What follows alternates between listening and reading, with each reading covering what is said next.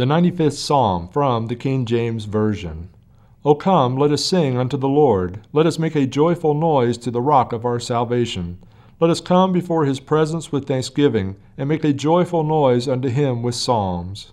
For the Lord is a great God, and a great King above all gods. In his hand are the deep places of the earth.